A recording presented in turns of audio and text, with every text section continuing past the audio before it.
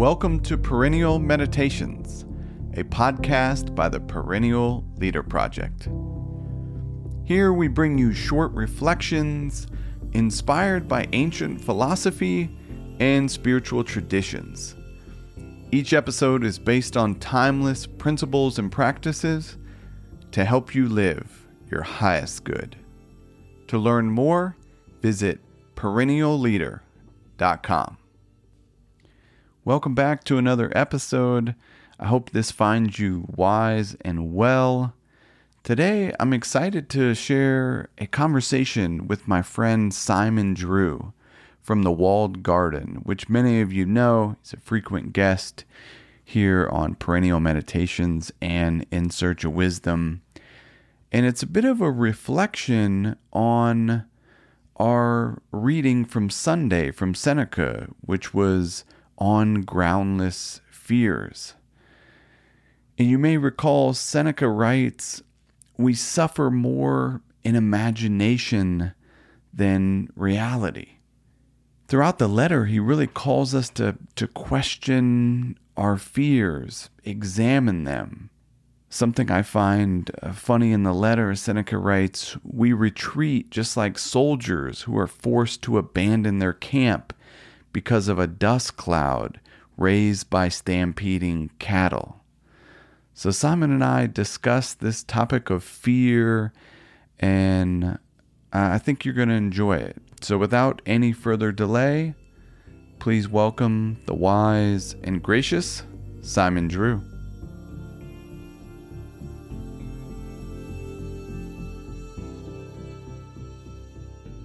Would you agree with Seneca that fears are, much more in imagination than reality?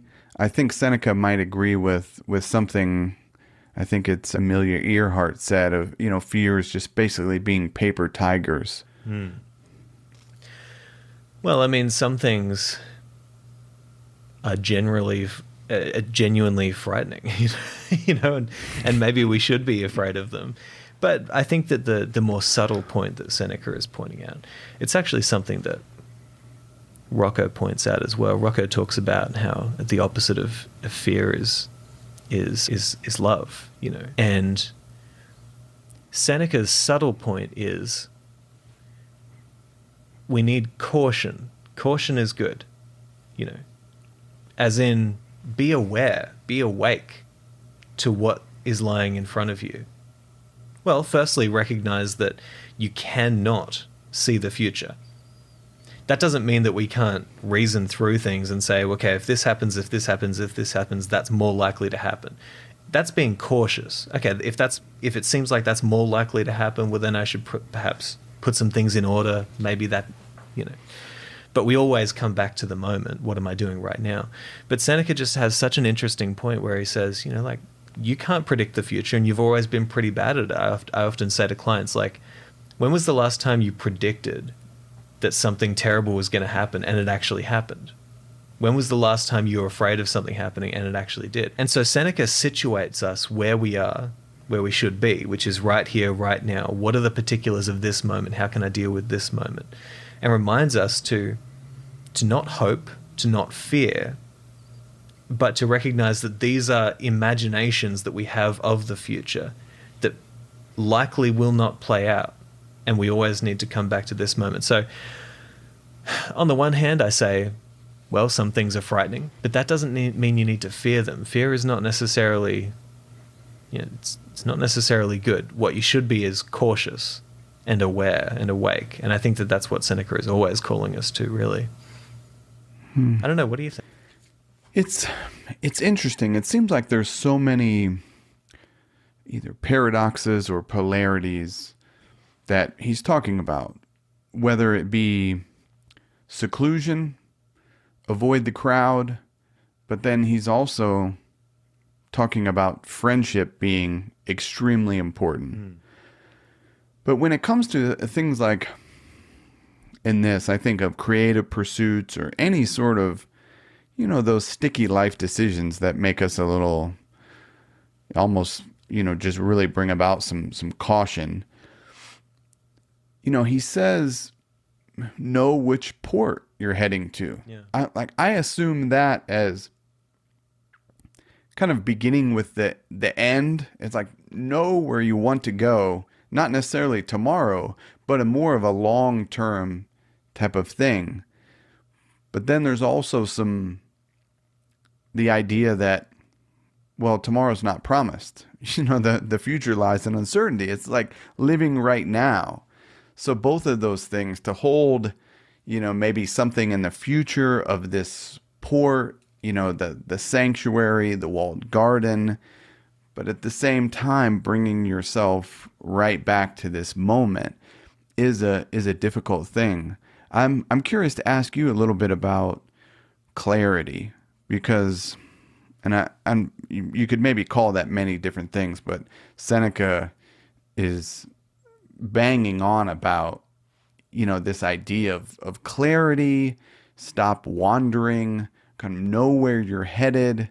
But then he also says, the sage doesn't take the same steps, but they have a single road. So it's like they know if you say where you're at right now to that port that you're headed to, you draw a straight line, you're not necessarily going to follow that straight line. You're going to veer off the path, and that is okay. But you can't just be wandering all about. Like, how do you think about clarity in regards to that idea to action? How much clarity do you think you need? That's an interesting one. I mean, as you're asking the question, a few thoughts popped into my mind about clarity. I don't know. Maybe we think of clarity too much as a kind of final destination. As oh, great, I have clarity now. I can see. Okay, everything's going to be fine. My experience has been that clarity comes in chunks, and the other day I had a moment of extreme clarity. Where I kind of just woke up. Oh my gosh! I've spent the last 2 years just writing nonstop, and I've created this megalithic work, and creating music, and it just came to me as, okay, like, what's it all about? And I wrote, the end after writing a poem, and I figured out what it was all about, and it came to me just this extreme clarity, and I felt so much meaning in that moment, that this is, I know where I'm at now. But having said that, clarity, as far as I can tell, doesn't last very long. It's kind of like you get that clarity, but that doesn't fix the billion other things that you have to deal with for the rest of your life, right? That was a moment in time. And I think it's kind of like, maintaining a long-term vision. It's always going to change because life is always changing. Going back to Heraclitus, we're in that river. It's always moving. It's always changing. You can't get away from that. And so clarity comes in chunks over time. And I would say that if you're open to it, if you're open to receiving clarity, if you're open to prayer, to meditation, to opening your arms to clarity, to come on in, then you can probably receive a lot more of it over time, but it's going to come in little pieces, probably regarding specifics of your life. And I don't know, that's how it seems to me anyway. It comes in little pieces. Yeah, it's interesting. Like I'm picturing the person, you, myself, anyone listening, they have an idea, they have that port that they're heading to, and you sit down or whether you write it down or you start thinking of things that need to be done or, places you need to go to get there. And often as you're thinking of those, you're also thinking of these obstacles, fears, what if, what all of this type of stuff.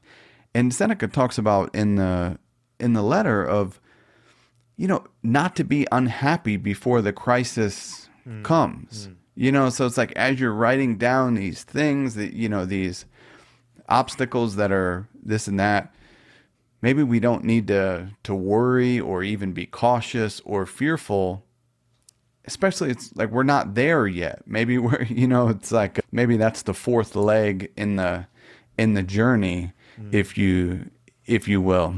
Yeah, I think you're right. And I think that, this idea of like having a destination, in a way, the goal of philosophy is clarity. It's clarity of vision, clarity of speech, clarity internal world.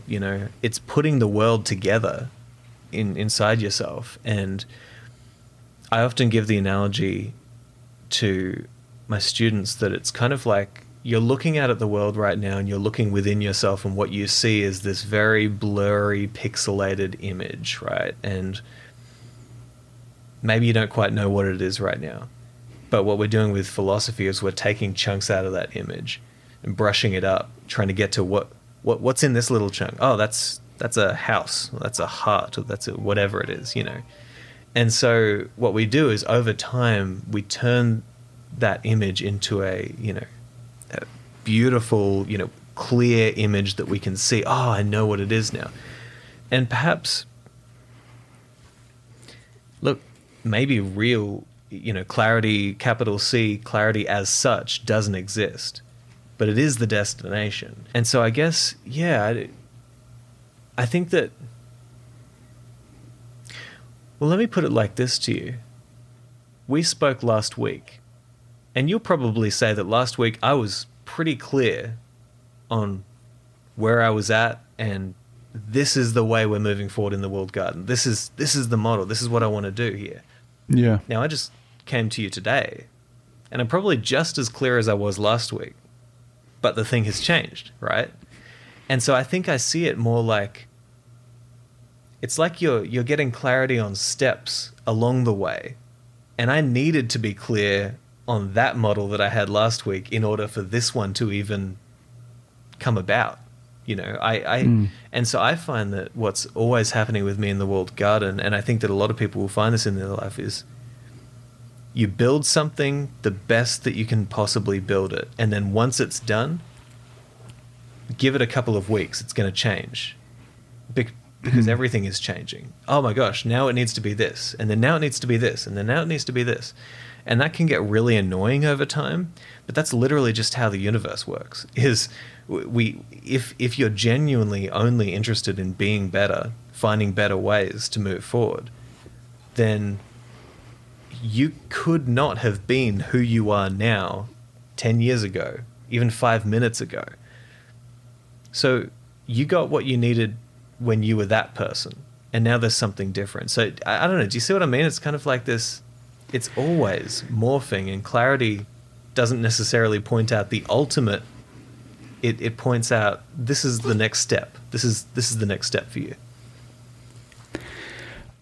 I love it. It's something I've been thinking about more recently, as life as this creative pursuit. Definitely many parallels. Many of the existential philosophers talk about life and creativity. And, over the years of working with people one-on-one, that I don't do so much today, but a lot of times some of the issues that people run into when they're asked to describe, what it is, what the problem is, most of the time they'll say something that connects with, I feel stuck. It can get sticky. And I think fear, for me, in my experience dealing with it, talking with others, it's almost a sticky type of point. Like, I wonder if we could ask Seneca to join us here, if he might just connect it simply with philosophy is action. It's about like moving. Like, can you be moving and doing and experience fear? Like, I wonder if fear is more of this static, point that you're in. I wonder if once you start moving, there's a bit of that falls away. And I think it takes some sort of creativity of how you think about that, but maybe clarity too, as some of the things that you were talking about. But I would also add clarity of, values or principles. Yeah. You could look at the cardinal virtues, theological virtues, but there's a level of clarity in belief in something that needs to be personal for you. What is temperance for you? What does that look like? There clarity across a number of things, and I guess let me ask some sort of final question, if we could, in terms of the walled garden, the sanctuary. You were talking about this education, of the humanities. How important do you think it is to have a framework, if you will, maybe a broad education in terms of implementing some of this philosophy and wisdom into daily life? And I apologize for the long-winded question there, but take it any way you like, Simon. Yeah, organizing this framework, I think I know what I needed. And what I needed was a container, a space wherein I felt encouraged to seek, to really seek, whatever that means, just, do you know all of the answers to life's biggest questions? No? Okay, well, start looking. Do you know what I mean? And what I really, really want and hope for, we've just been here talking about don't hope. Well, I can't help it. What I hope for in the walled garden is that we're able to create that container where, whether it's just looking at our social media or whether it's actually coming and joining us, and coming along to our meetups and our events or doing philosophical mentoring, whatever it is, these are all containers, spaces where we hope people will feel encouraged and supported in their own path of seeking better wisdom for their lives. And let me say this. I mean, I think that my own philosophical path has been one of trying to discern what's the higher goal here? What's the higher goal? What's an even better goal here?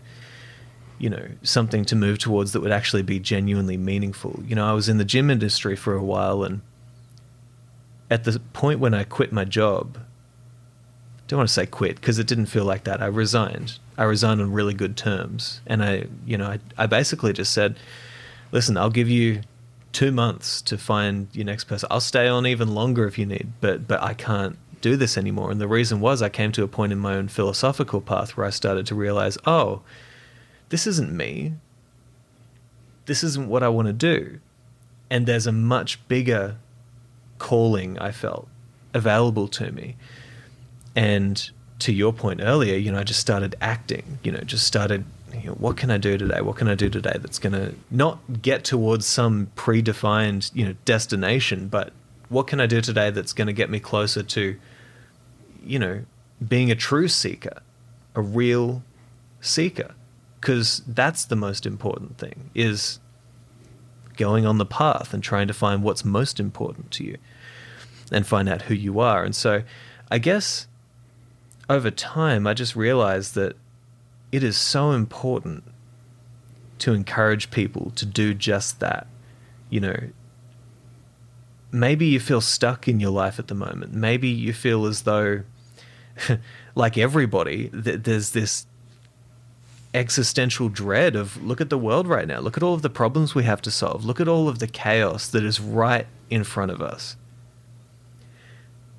And I genuinely don't believe that there's a more important thing that people could do than perhaps to go within and to say, hang on, let me slow down. Let me stop just reacting to life. What is important? What's meaningful? What is truth? What is wisdom? What is virtue? What is beauty? What is the divine? What the hell is God? What is all of this stuff that has been handed down from generation to generation? Thousands and thousands and thousands of years of philosophical and theological traditions handed down to us. The wisdom of our ages, the wisdom of our previous generations, right here. Got all these books in front of me. Oh my gosh, look at that.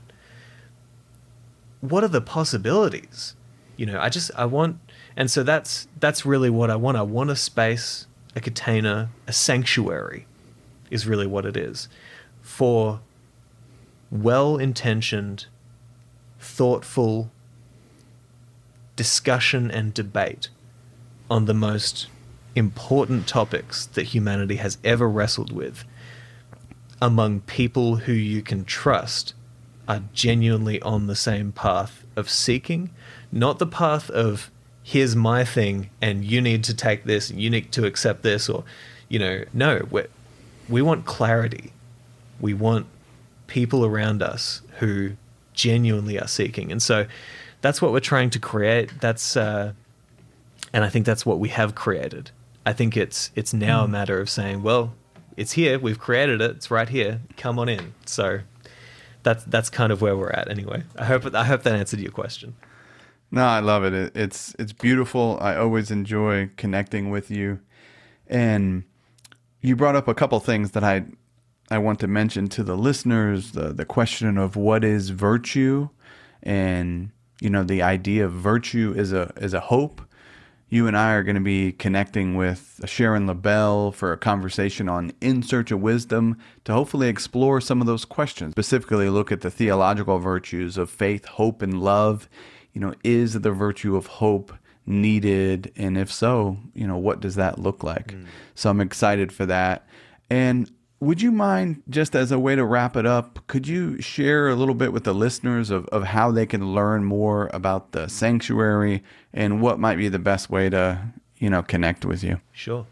Yeah. So first I want to say that, Josh, being connected with you is a real blessing. It really is. And having you as a part of what we're doing in the Walled Garden is vital, because you are a person who does exactly what I was mentioning earlier. You do welcome people into quiet conversation. You welcome people to question. You create that space and that container with all of the things that you're doing with your podcast and everything. So I think that's a testament to what we're doing, because we wouldn't have you with us in the Walled Garden if you weren't exactly that kind of person that I think the world needs. So I guess if people want to get involved, they can go to thewalledgarden.com. We have the podcast there, The Walled Garden. We do weekly free event in the Walled Garden where we bring in our philosophers to discuss really meaningful topics that can help people to get a break in their day and to focus on something really important. And if they want to come into the sanctuary, that is something that is developing over time, but it's my own school within the Walled Garden. And so we're going to be focusing on sacred texts and philosophical texts and learning from music and musicians like Miles Davis. We're going to be, what can photographers teach us about wisdom? What can musicians teach us about wisdom? So we really are going to be exploring a broad range of stimulus, you might say, but in that sense of pointing in all directions and saying, look, you can find wisdom here, and you can also find it here, and you can also find it here. So I welcome people just to go to the website and take a look around. And when you join up, it's going to be a new policy of mine starting this month that every new member I'm going to book a call with, have a chat. Who are you? Where are you coming from? What's the reason why you're here? What can we do for you? How can we help you to seek and to find a greater experience in life? So I'll offer that to people, and thank you so much, Josh. This has been a pleasure. Thank you for listening. I hope you found something useful. If you're interested in learning more, every Monday we share a short reflection with 3 timeless ideas to help you start your week with wisdom. You can subscribe at perennialleader.com. Until next time, be wise and be well.